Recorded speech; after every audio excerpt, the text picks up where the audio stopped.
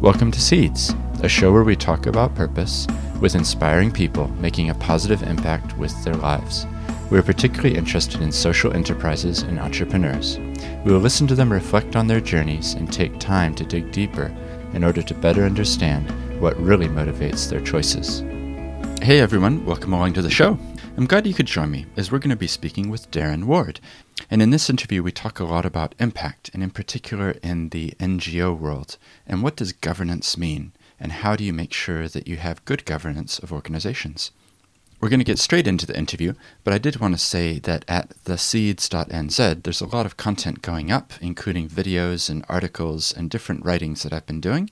And also, I'm working on a newsletter for Seeds, so if you go there, there's a little place that you can sign up.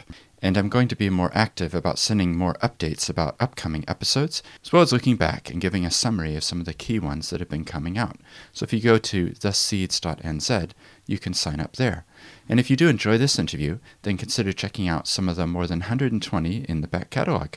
Now let's get into the interview with Darren. All right, so it's a real pleasure to welcome Darren Ward, who's the founder of Direct Impact Group. Thanks for joining me. Hey, thanks, Stephen. It's great to be with you. Yeah, and I'm glad that we're here because you almost didn't make it, right? The fog? Yeah, I was lucky. I was meant to be, I think, because I was the first flight to get out of Auckland this morning. I've got a whole bunch of friends up there that are on cancelled flights that were trying to get down, but I made it, so pleased to be here. Yeah, that's great. Yeah, I got the text messages, will he make it or not? I don't know. Yeah, that's good. And I'm really interested in what you're doing, looking at Direct Impact Group and coming alongside businesses and organizations, helping them to think about their vision and their strategy and what they do and why. But as you know, because you've listened to the podcast, what we try to do is unpack a little bit of the history of the person and kind of, I find it's helpful to work out where the person's from, to work out why they're doing what they do now. So if it's all right, we could just going to rewind right back to the start of your life and just tell us a bit about your childhood and where you were from. Yeah, sure. I was born in Wellington, but my family moved to Tauranga when I was 1, so I don't really remember too much about Wellington. But Dad worked for the local bus company in Tauranga. He was their operations manager. We moved into a place, and actually we moved into a unit, and over the fence was an elderly Māori guy who we got to know, and he became like another grandfather for me, which was quite cool. And his father had been one of the early mayors of Tauranga, or the first mayor of Tauranga, which was really surprising because he was an Englishman, New Zealander, but he married a Maori woman, which was unusual in those days, and became mayor of Tauranga. And we got to know him, and that gave us a great grounding in Tauranga history and all of that sort of stuff. We moved a couple of times, and actually my formative years really were growing up in a suburb called Maryvale, not like Maryvale down here in Christchurch. Right. It's a bit the opposite.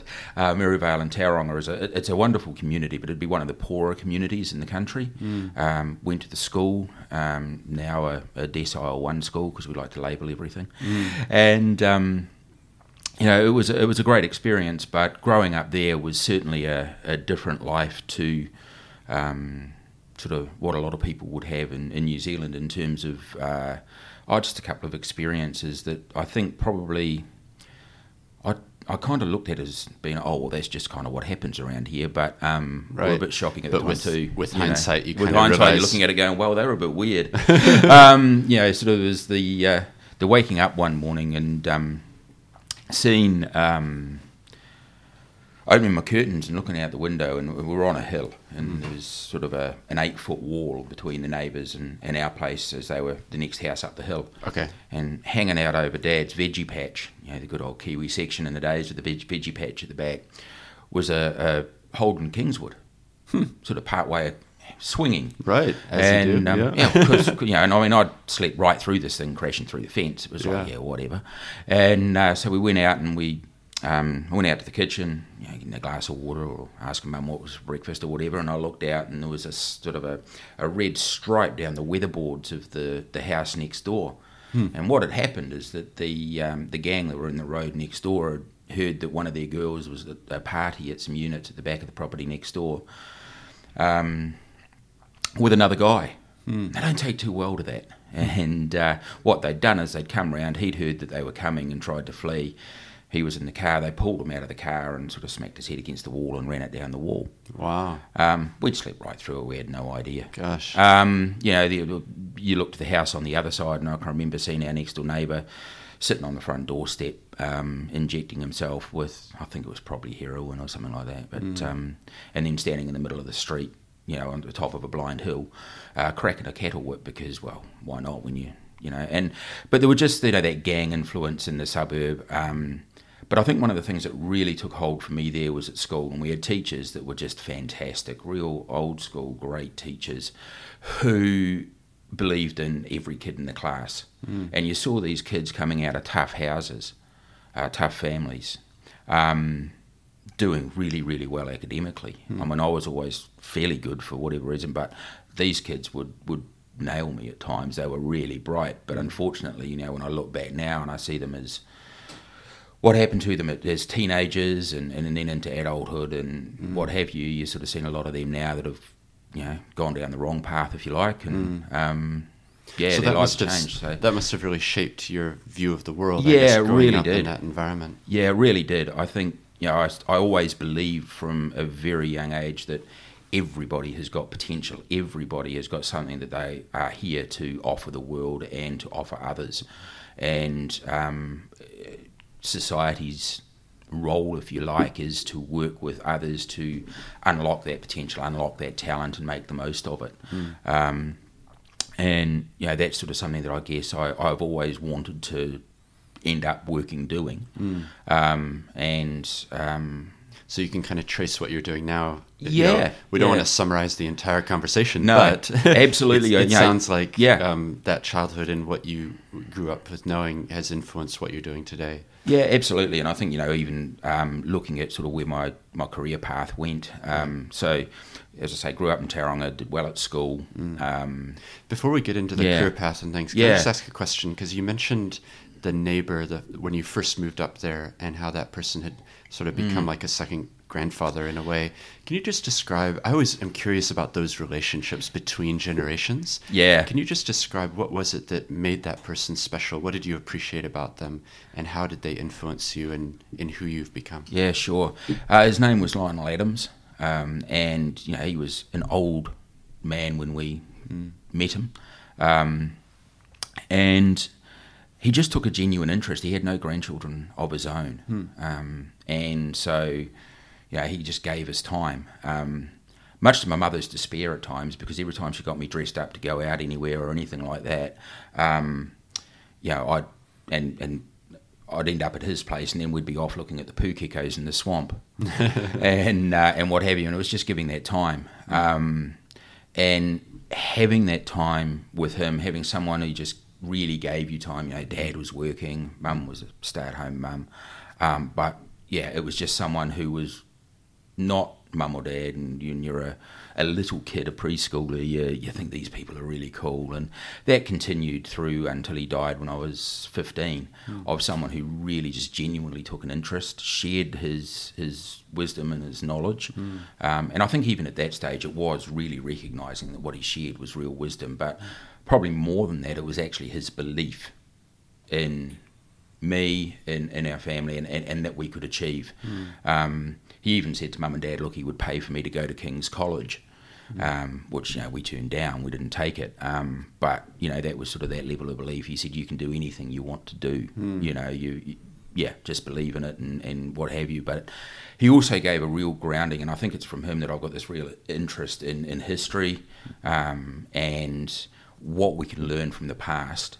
But he always did it in a way that was looking forward, and he always did it in a way that was about how you bring people together to achieve, rather than how you work on separation and all of that sort of stuff. And then he had a wonderful irreverence to him as well, because he was a bit deaf.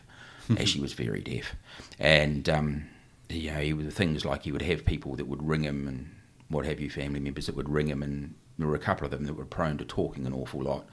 And so what he used to do, he used to say to us, he says, oh, look, I can never hear them anyway. So he says, I just put the phone on the sideboard and walk past it every now and again and pick it up and go, yeah, right, and then carry on making his cup of tea or whatever.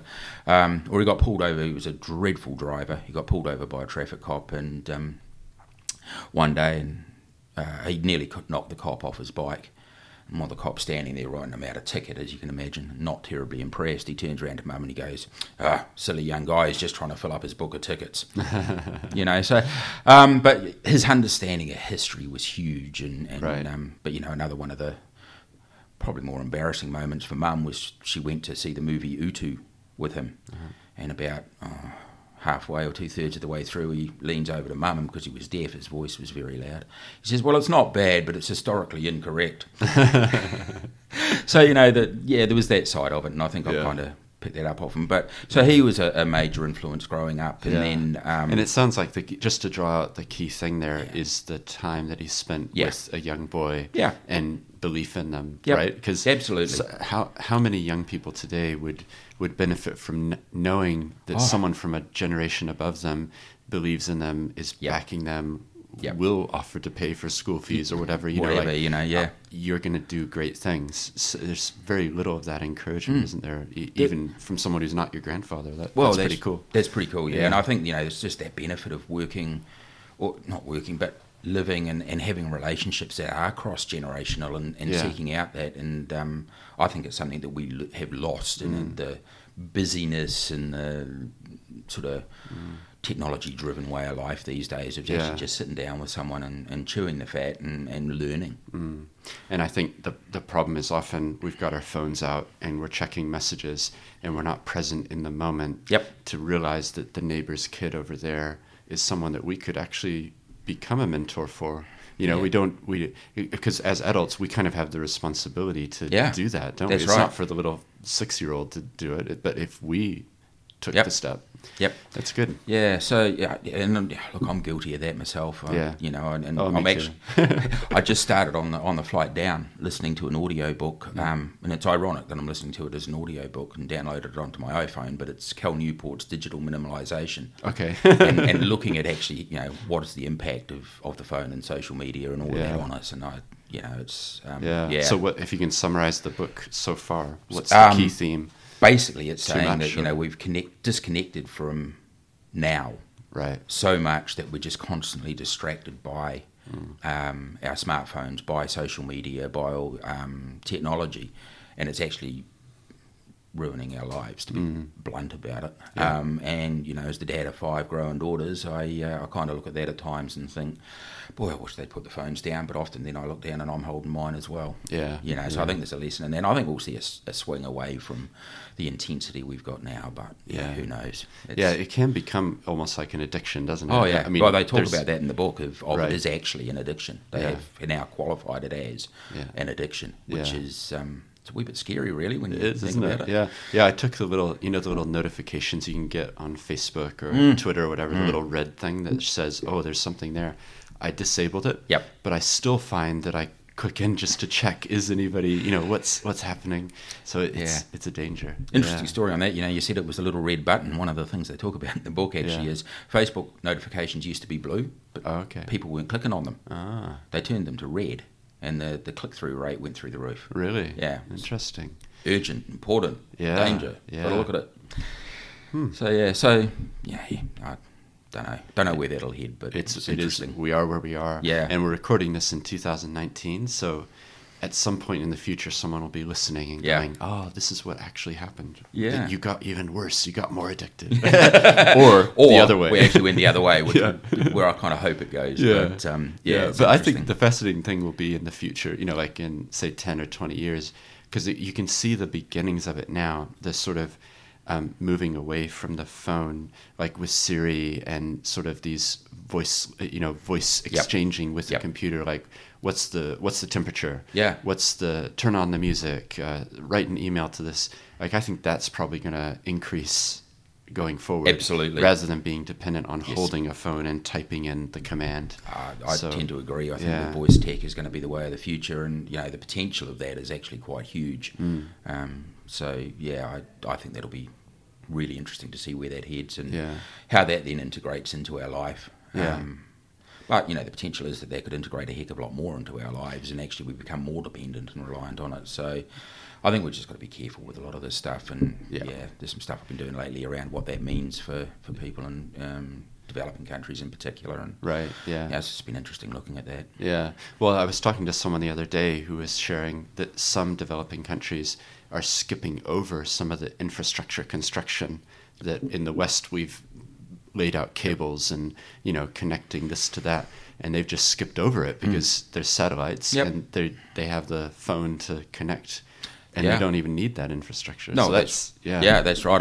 I was in, and even it was probably 12 years ago now, but in Mwanza in Tanzania, so in the northeast of Tanzania, shores of Lake Victoria, which is huge. And we went over to Sengerema, and there were fishermen there who had quite basic mobile phones. It was the first phone they'd ever had. They skipped the landline. Right. And they were using the phones to check with the dried fish market in Mwanza what the price of fish was for the day, to work out whether it was better to take the fish they were currently drying to the market or whether to go out and catch fish. And that was 12 years ago. Last year I was in Nairobi in Kenya for a conference that we're involved in through the International Civil Society Centre called Scanning the Horizons, which is looking at what are the new trends and new threats and new opportunities that are coming down the path at international NGOs and how do they respond to them. And we visited what's called the Silicon Savannah, which is Nairobi's answer to Silicon Valley. Right. And I embarrassingly have to admit I wondered, what's this going to be like, sort of thing. Well, I was blown away. These are tech startups that are attracting venture capital funding out of the US in pretty big levels and doing the most incredible things that are both solving social problems or have social applicability, but are also commercial. And it was fascinating to see how they're growing and how they're driving change in those places. And the ambition of the CEO of the iHub, which was a tech startup hub organisation. They had 3 sites in Kenya and worked with similar hubs in 5 other countries that are moving forward with their technology adaptation across Central and Southern Africa, or Eastern and Southern Africa, was to work with 1 million entrepreneurs in 10 years. I mean, the scale is phenomenal, and the change that could be driven and the potential is just huge. Yeah. And we had, one of the senior strategy people out of one of the big international NGOs sort of said to the CEO of this hub, so, what as international NGOs can we do to help you? And she just eyeballed her and said, get out of our way. Right. She said, you've been driving a culture of charity and of people getting things for nothing. We're trying to build a sustainable solution for our country. That's where we need you working, not in our way and driving a traditional path. And that was quite confronting at the time.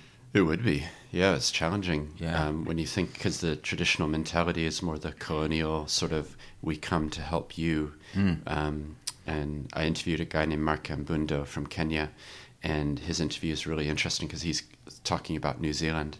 And one of the things he said is, you come to Nairobi, you come to Kenya, and you look at the children who don't have shoes on, and you think their need is that they need shoes.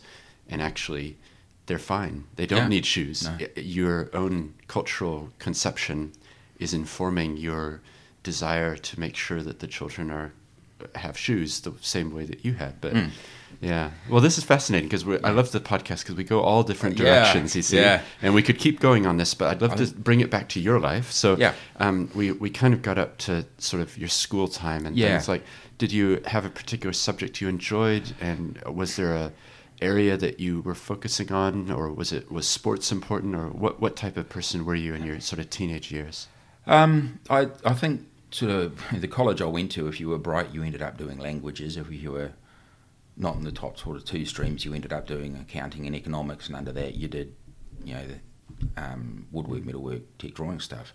I think I probably would have preferred to be the accountant and economics with the side of tech drawing, but unfortunately I got stuck in languages.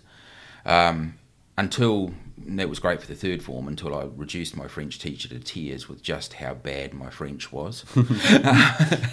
And I really went down the sciences path. Okay. And actually it sort of mid to late stages of high school, I really wanted to be a yacht designer, designing winning America's Cup boats. Right. Quite liked physics and that side of things. And yeah, so that was interesting. But I think always behind that was probably a growing social conscience as well. So what was triggering that? Yeah, well, I think A, it was where I grew up, and then B, the other side of it was that my mum and dad's considerably older than us. He's 97 at the moment. Oh, wow. And still doing pretty strong, I have to say, actually. Yep. And mum was 25 years younger. And mum was one of the last people who sort of contracted polio when it was sort of coming to the end of being treated in New Zealand, and when it was nearly eradicated. Okay.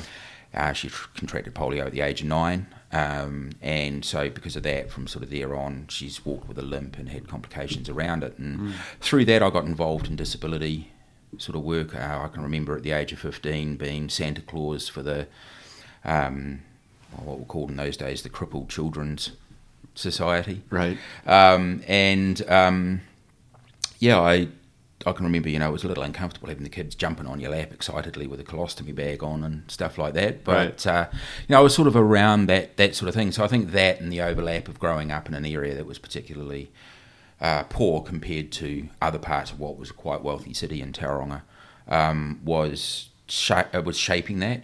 And also that idea that actually anyone can kind of do anything, and it's about unlocking that potential in people shaped out of those sort of days, both within the disability sphere and the community sphere. Yep. And just mum and dad believing that was the case. We had a great upbringing. It was fantastic. Actually really enjoyed growing up in that sort of area because life was pretty raw and real most of the time. But there were great kids around, and we had a guy that moved into the house next door to us, not the one that injected himself, but the next one, and he looked like you'd cross the street to get away from him. But man, his knowledge of 1970s rock, which I loved, still do, was fantastic. And so, he'd come over to use the phone because they didn't have one, and we'd stand there on the doorstep talking about rock music for hours. And I mean, it was just a great community. And because so it sounds like have a lot, it was time. Yeah, and you were kind of building bridges with people who were maybe different looking to you and had different experiences. Yep. Yeah. No, absolutely. And I think I think that's where I've picked up a trait that I try and continue, because I recognise it as a strength, is I don't see people out of status or out of what they're wearing or what they look like or anything like that. It's like, here's just another person. And it doesn't matter whether I'm talking to anyone from, the guys that were in the local gang through to the Prime Minister of whatever. I've never really sort of put on airs and graces or whatever for anyone. It's just you treat them as people, and likewise, treat the guy from the gang with respect, not out of fear, although that's sometimes warranted. Right. But also, it's just another person in front of you, and look at it that way, and that sort of attitude. I think there's something inherently Kiwi about that. We tend to do that a bit more, but it's also approach people from what you can learn from them. Yeah, I agree. That's a good learning to have early on in your life, right? If you can get that sorted, you'll do okay. So you come sort of to the end of high school, and you've been concentrating on sciences more. It sounded like. What happened next? Did you know what you wanted to do? Or? Well, as I say, I was going off to be the next Bruce Farr or Laurie Davidson, which sort of ages me a bit. They designed KZ7. Right. I started an engineering degree at university. Where did you go to do that? To Auckland University, so moved to the Big Smoke. Lived in a university hostel there, which was interesting. It's a good time. But university and I really didn't kind of agree with each other too much. Right. I'm not great at being told what to do. I'm not great at being told, well, this is what the rule is, and therefore that's how it is, and A plus B equals C because that's just how it is. I was kind of like going, well, it could be D. Let's see if we could maybe make it that way. Yeah. I just didn't really enjoy university, to be honest. So beginning of my second year, I decided, look, the same for me. Really didn't have an idea what I was going to do, but fees were getting higher and what have you, and I thought, I'm either going to wait and work out what I want to do, or I'll make my own path some way and do it that way, which at the time was sort of, everyone went off and got a degree if they could get into university, and if you gave it up, what the heck were you doing? But so I actually I'd met a lovely young lady at university, and then that got a bit more serious, and actually 18 months later we got married. So we were sort of married at 21 and 20. I was working, I went and did some work for a dry cleaning company and sort of looking at what I wanted to do and that sort of stuff. But then I actually ended up getting ME and been sick for probably about 6 months, where for a good chunk of that time all I could do was lie on my mother-in-law's couch and listen to her. But, no one really wants to go and lie on the mother-in-law's couch, and that being all they do, particularly when they're 21, 22 years old. So for 6 months I was sort of out of action. You use that time, I guess, to think a bit and stuff like that. But when I was coming right from that and needed to get out, we were actually starting a family and what have you, and needed to find a career, really. And I looked around and that sickness, sorry to interrupt you, but that sickness, like thinking back on it, 6 months is a long time. Yep. What were the stages, I guess, of going through that? Or like the first month you're thinking, right, it's going to finish soon, and then the second month, third month, fourth month, fifth month, like how did you what was that like for you? Awful, to be honest. 21, 22-year-old guys are indestructible. So when you're laid out and you can't actually, you couldn't drive, you were just exhausted, you sat on the couch all day, you went home at night, you went to bed, it was awful, and just no energy and what have you. And as it went on, it was kind of like, gosh, this is, is this going to end? Finish, I had the attitude of, it's going to, and I'm going to get myself right, and I sort of focused on that and used that time. But it wasn't much fun, that's for sure. And do you think it changed the way that you approach life now? Straight up, gone through that. It's interesting. I actually look back on it now, and I think that I'm probably getting to a stage where I'm pulling back from how I responded to that. So when I came out of that, I decided I wanted to get into a decent career. I wanted to make the most of it. I wanted it to be successful, and I charged at everything. And so from that age through till more recently, it's been, I'm going to charge. I'm going to do things hard. I'm going to try and work really hard to make things happen. And I came out of that probably quite sort of traditional career oriented and what have you. And I thought, it's more recently I kind of look back on that time and actually go, that time, and in some respects, particularly as I was starting to improve, was a bit of a gift. There was an opportunity to read, there was an opportunity to sort of look at things and think about things and stuff like that. And I think now I'm having charged for so long to a point at one stage actually in my career of exhaustion and near breakdown after a pretty big project that I was working on.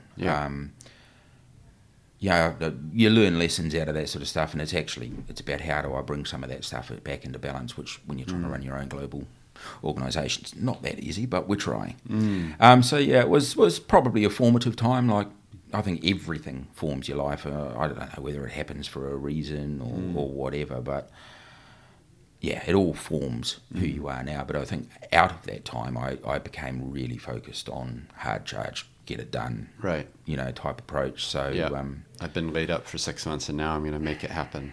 Interesting. Yeah. So what did that involve? And also, let's bring it up to date. So sort of how did it evolve, and then how did you get into doing what you're doing now? Well, that was a really weird and convoluted path. So coming out of being sick, I went around looking for a job, and I decided banking would be a great career. Always sort of respected banks and what have you. It was a bit different in those days. And I knocked on the door of the HR director for the National Bank on Queen Street in their regional office, and she thought I was someone 2 hours early for an interview.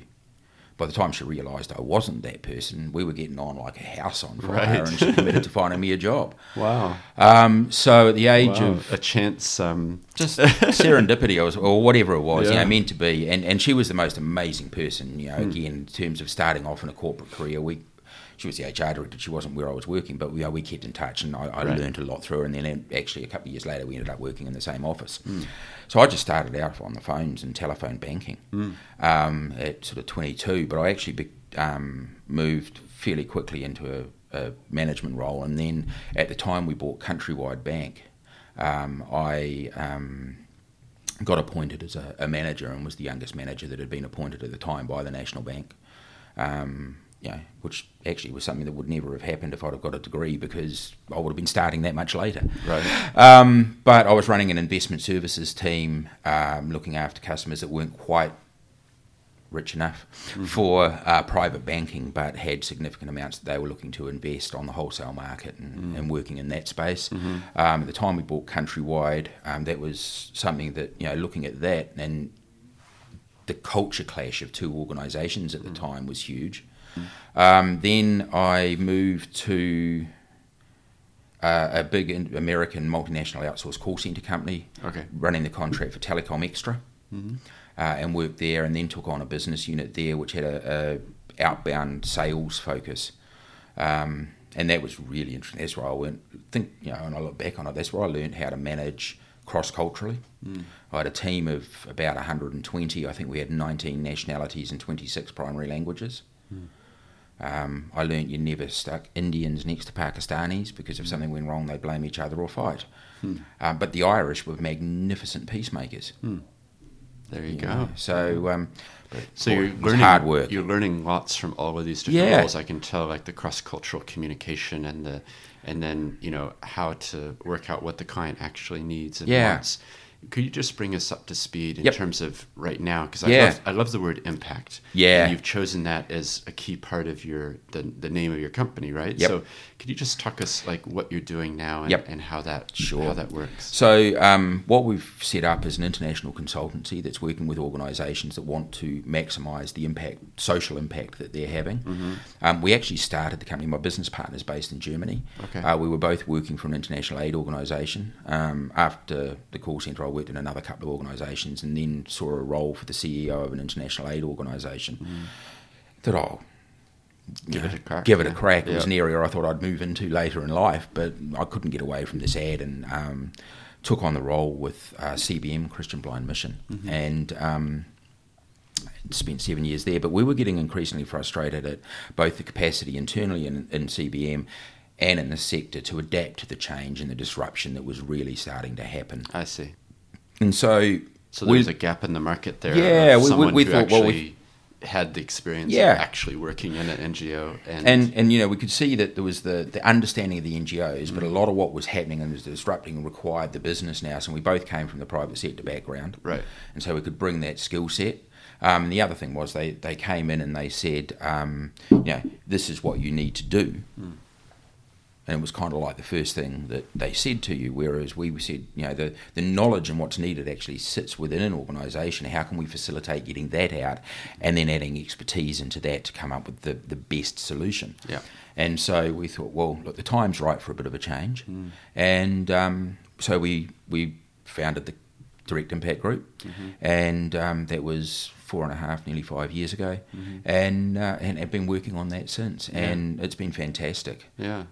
So what are some of the unique challenges that an NGO would face, for example? Because I hear you, and I, as you know, I work as a lawyer doing lots of work in the not-for-profit NGO space, as well as working a lot with companies. So I kind of see both sides of that. But I'm just curious from your perspective, having worked for 7 years within an NGO and now for the last 5 years in your role, like just talk to us a bit about that unique aspects of it. Yeah, sure. I think, there's a lot of this stuff actually comes around, and we always start our reviews of organisation by looking at the culture.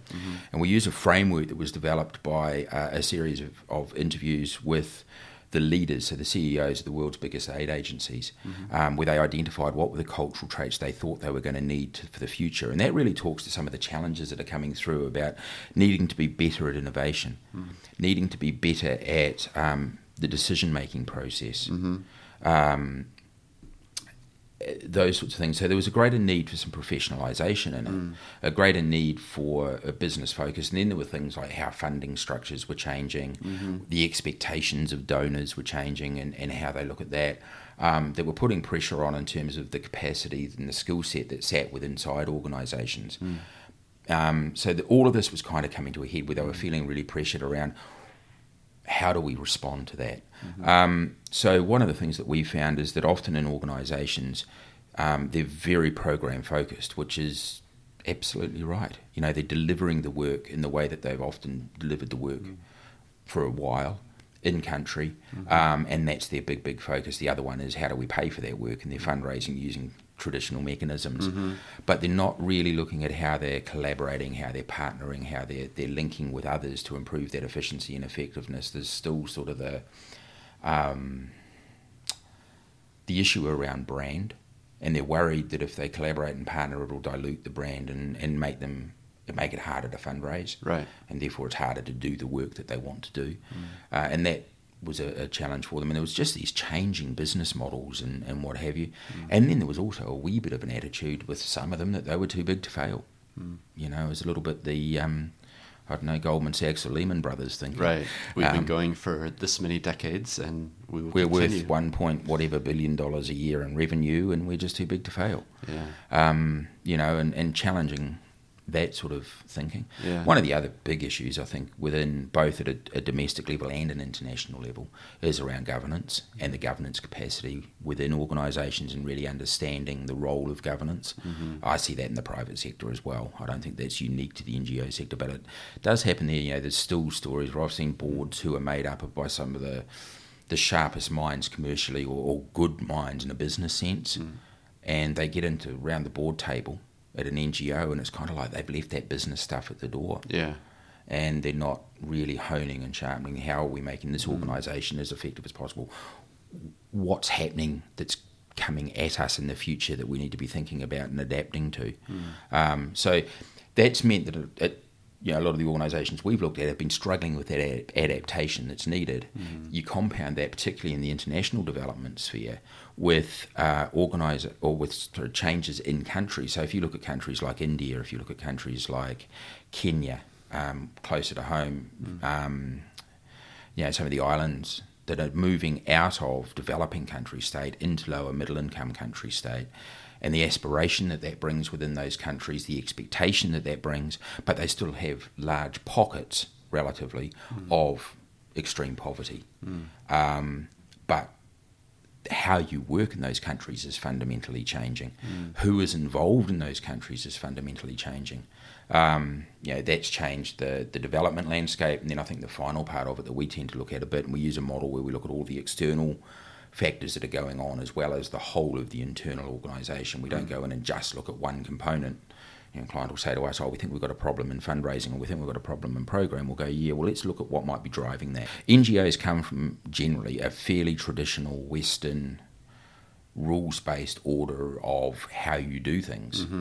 And, you know, as much as, I say we because I worked in the sector for 7 years and still very involved in it, as much as we like to think that we adapt that into country environments, it's still very much in the DNA of organisations about how they deliver. China don't come with that. China come with a lot of money. You know, the Belt and Road Initiative is huge.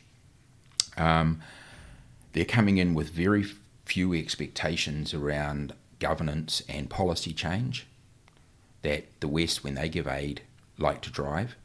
And it's seen as a way of breaking the shackles of traditional sort of patriarchal aid. I had someone from one of the Pacific Island nations who's involved in determining where they'll take aid money from say to me, you know, it was great when China came along initially because we could sort of stick it to the Australians and the New Zealanders and say, well, we don't have to follow all your rules and guidelines now, we can get the money from here with no strings attached. Now, it hasn't necessarily worked out that way in terms of how China have engaged, but by and large, they are demanding less up front. And that's changing the landscape as well. So it's a really disruptive, difficult time for NGOs as they look at it. Then, you know, from a financing point of view, the funding is now able to go straight from the donor in New Zealand or the States or Europe to the program in country and skip the international NGO. And a lot of people look at that and go, well, that's so much more effective. And, I'm not paying for those fat cats in head office and wherever it might be. And so they're asking, what is our role in this? They're not sitting there looking at it and going, well, actually, how do we make sure we get our cut out of diverting the money through us? They're sitting there going, what is our role in this new changing landscape? And there's some quite existential questions being asked by NGOs at all levels, big, small, everywhere in between, around what is their role in the future and how do they shape and develop around that. And so we're sort of doing a lot of thinking about what that would look like for the future and how they see that shaping. But first and foremost, that's got to tie back into the vision that they had when that organisation was founded and what it is that they're trying to achieve, and then how can they influence that. But I think we'll see a lot of change in what international NGOs are doing, and I think even some domestic large NGOs that are working nationally are doing, and more local driven program. That's really good. And the word for some reason that comes to mind is the word rigor. the idea, because I think a lot of people get into NGO sector, charitable sector, whatever, for motivations of the heart. Yeah. They want to help. And so I guess one of the things that I'm hearing you say is that it's about having that rigor, having that approach of treating the organization in a way that looks, the heart is key, the vision is key, but actually how do we get it effectively to do what the vision is, what the heart of the organization is? Yeah, absolutely. And I think in any organisation, whether you're private sector or NGO, actually the vision of the business is the most important thing. That's what you're getting out of bed every day to go and actually do. Yeah.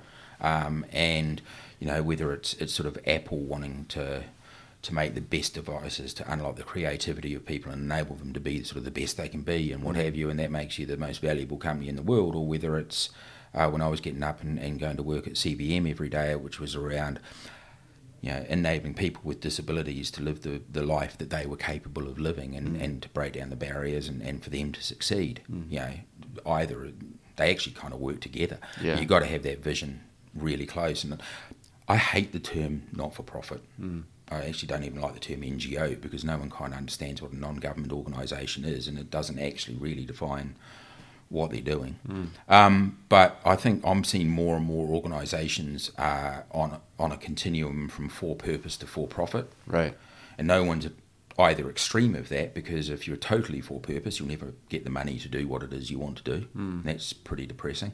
And if you're totally for-profit, you're actually going to upset your customers and your staff, and you're probably going to not attract, these days, investment. It's a growing move for investors to look at impact as well as returns.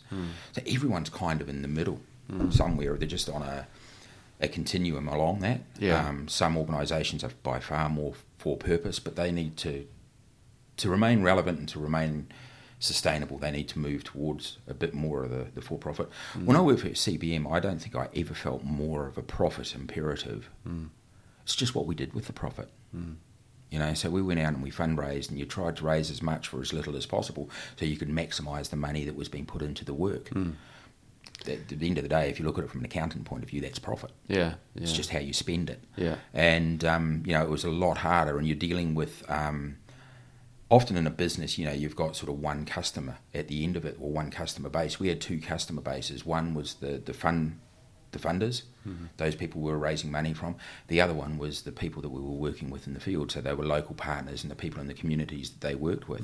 We didn't keep both of those groups happy, and if we weren't adding value to both those groups, then the work wouldn't happen. Yeah. And that sort of duality of customers was really hard and difficult to challenge with. So I can remember when I moved into the NGO land, people in the business world, friends, were saying, "Oh, what are you working part-time now or something? You must have made a fortune going in and been able to do that." I was like, "No, I'm working longer hours for less pay." Yeah. And loving every minute of it. But, it was just this idea that NGOs were sort of an easier, softer option is far, far from the truth. And the more that we can build that rigour in, and I really like that word, is important. Yeah, and the thing that strikes me, because I do a lot of this in this area, particularly around impact investing, and the concept that investors want to see more than just financial returns. And I'm sure you're hearing that word a lot as well, right? Like, this is a growing area. But underlying, and then, of course, the word social enterprise is growing, and more charities and others are saying, well, maybe what we're doing is a social enterprise, or should we inherently in our business build in something that is furthering a social or environmental purpose as well. But the point is, each of these are examples of something even more fundamental, I think, which is paradigm shift of thinking. Absolutely. And that's what's fascinating to me. I'd love your comment as well, but just the idea, like when you and I were probably growing up, it was, and in a way it echoes the reaction of your friends, is if you want to do good, well, you go start a charity. If you want to make money, well, you go start a business. There wasn't this sort of conception, even the possibility. And yet what we end up with is the two extremes. It's either you're for-profit making money so that you can then donate to the people who are actually doing good. And you kind of feel a little bit dirty because you're making money over here. But then you talk to those people and actually they're serving on their local rugby club. They're helping out on the NGO board. They're doing all this other stuff. And so it's this, how do you get from either extreme isn't right. No. There's got to be more of a, in the future, like we're talking 20, 30 years from now, there's got to be more of a blending between the two. Yeah, look, I would absolutely agree. And I mean, you look at some of the drivers behind where this is heading to, and you see that Larry Fink from BlackRock has had his last two letters to investors focused, and letters to the companies they invest in, focused around how those companies need to really clearly demonstrate the social good that they are having and how they're adding value into their community, and how they're working on environmental issues and how they're working on governance issues, so the ESG stuff they call it. That, you know, that they're looking at that as much as they are looking at it for the financial returns now, because they know that's what builds a long-term sustainable business. And I think we're starting to see that shift where across all organisations, we're moving past the quarterly and annual results and actually starting to think longer term. I just listened yesterday to Israel Cooper's podcast, and you know, it was what he was sort of talking about there too, is that thinking long term. I love it. He's got a 100-year business plan. I mean, that's brilliant. It was one of the things I worked with an iwi organisation looking at how social enterprise might be a way of lifting their whānau out of hardship, and if setting up a social enterprise hub would you know, work for them, and we came up that it probably would, and we're hoping to develop that further. But looking at that, it was great to do that in a Māori context, because they think generationally, and that is so good to work with, because they're thinking about, well, yeah, it might cost us a bit now, but then it's going to start to return. I think even within government, and we've seen, you know, this government and the one before it talked about social investment and well-being, and it's really all predicated around a model of what can we invest in now that is, well, from a government point of view, going to save the money in the future, but actually improve what the outcomes are for those in our community that are struggling. And I think that that's a fantastic way of looking at governing, because it's such a different paradigm and different mindset. In terms of organisations and how they shift, we worked with a NGO or charity, which was owned by 4 other charities. It had essentially its product was a software platform that enabled people who needed home support to use the platform to pay the staff that they recruited, hire the staff, manage contracts and all of that sort of stuff, which, you know, for elderly or people with disabilities is not their core strength, and facilitate all of that payment and what have you under the individualised funding scheme that the government are trialling. And when I looked at it, I said, you know, you guys aren't a charity. You've got culture issues internally because you're fighting this idea of being a charity and being a business. I said, that what you are is a tech business with a social purpose. And I said, yeah, there's a whole lot of other recommendations in this, but I said, actually, I think you should look at privatising and being a tech business. Just never lose sight of your vision for the tech business is to have a social impact. Right. And they followed it all through and, you know, sold the business. The cool. 4 charity partners wanted out of it. There was a buyer who was willing to buy into it, and it fitted a bigger purpose of what he was looking to do in terms of broadening the discussion around social impact and finding successful businesses for that. And so it's been sold, it's been privatised, and is now looking at global expansion and all of that, because it's taken away all those lenses of viewing it as a charity and how a charity should be run. And that's where we see a lot of opportunity. It's just about moving people down that, around that sort of for-purpose to for-profit continuum and where they should sit. It's okay. Moving people around that for-purpose and for-profit continuum and where they should sit. Yeah. Yeah, no, I think it's fascinating, and because of my role as a lawyer, I'm often at the ground level helping startups or people, and this is often the question I'm saying is, what's your vision? What's your purpose? And the problem right now is the legal structures don't actually require you to state your purpose. So the company may be set up, but you don't have to have a constitution. You don't have to say what you're about. So there's a report that I'll give you a copy of later, which I was helping out with, looking at actually would a new legal structure fit that sits in the middle. So you're not a charity, you're not a company. Well, you might be a company, but you're a kind of a permutation of a company that is about the purpose. And then you throw in living standards, framework type ideas, and the sort of, there's more than just the profit here. Like it gets really interesting, I think. And I think when people listen to this, let's say in 60 years, hopefully they'll go, oh, that's what they were talking about. Remember back in the day when profit was king and the shareholder was the number one? And look at how it's changed. That's my hope. Look, I agree with you. And I think, we are seen a significant shift, and I think the pace of change could be quite fast, because one of the things that I see coming out of the likes of Eastern Africa in particular is commercially oriented businesses that are there to make a profit but solve social issues at the same time. And they don't see it as being separated. The separation concept is something that is sort of Friedman-like Western capitalist ideal. Yeah. And I'm a big believer in capitalism, but I think capitalism done right can have a huge good at the moment while we're looking at short-termism and sort of the individualized profit margin and just there for the shareholder. Yeah. That's and it's just this holistic way of looking, isn't it? Because as humans, we wouldn't cut off part of ourselves from who we are, but we kind of do that with our businesses. And sometimes, we're not intentionally hurting the environment, but yet sometimes we're working for companies that are doing that. And it's how do you fuse it together, all these ideas and concepts? And so for you personally, like I get the sense that you travel a bit, you go overseas and things, and you're meeting lots of amazing people who are all about impact. How about for you personally? How do you stay motivated, and what is it that keeps you driving and keeping working in this particular area? I can't imagine not working in this area now. The idea of going back to a big corporate and no way.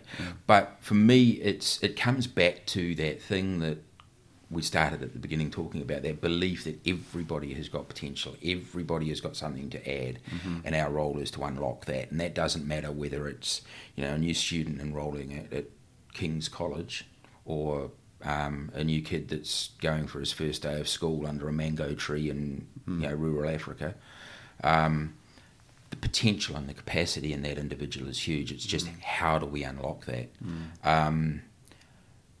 Where we saw that we could add value in that is by working with organisations using the skills that we've developed over time, and listening to what it is that they think they need to be doing better, and then working with them about how that can be enhanced, looking at how they can build partnerships with other organisations that can enhance it, and then use funding models and technology to try and unlock that in others, so that we can work with organisations who can then apply that and improve the effectiveness of what they're doing and reach people doing it that way.